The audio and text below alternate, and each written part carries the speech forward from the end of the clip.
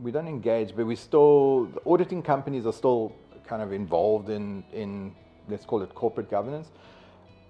A fair bit of the work that we do sometimes is initiated by audit findings. So the auditors would still go out there and say, you've got a problem with your logical access or whatever the case may be. But then they're restricted from actually helping the clients fix it. So that's where we would come in and help management or the risk management functions or the information security officers within the organization actually fix those things.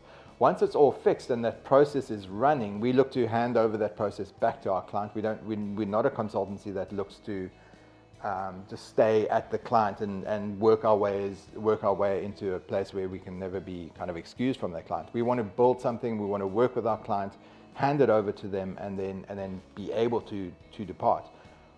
The auditors would still then need to come check those processes. There's a framework with the Basel 3 layers of defense model.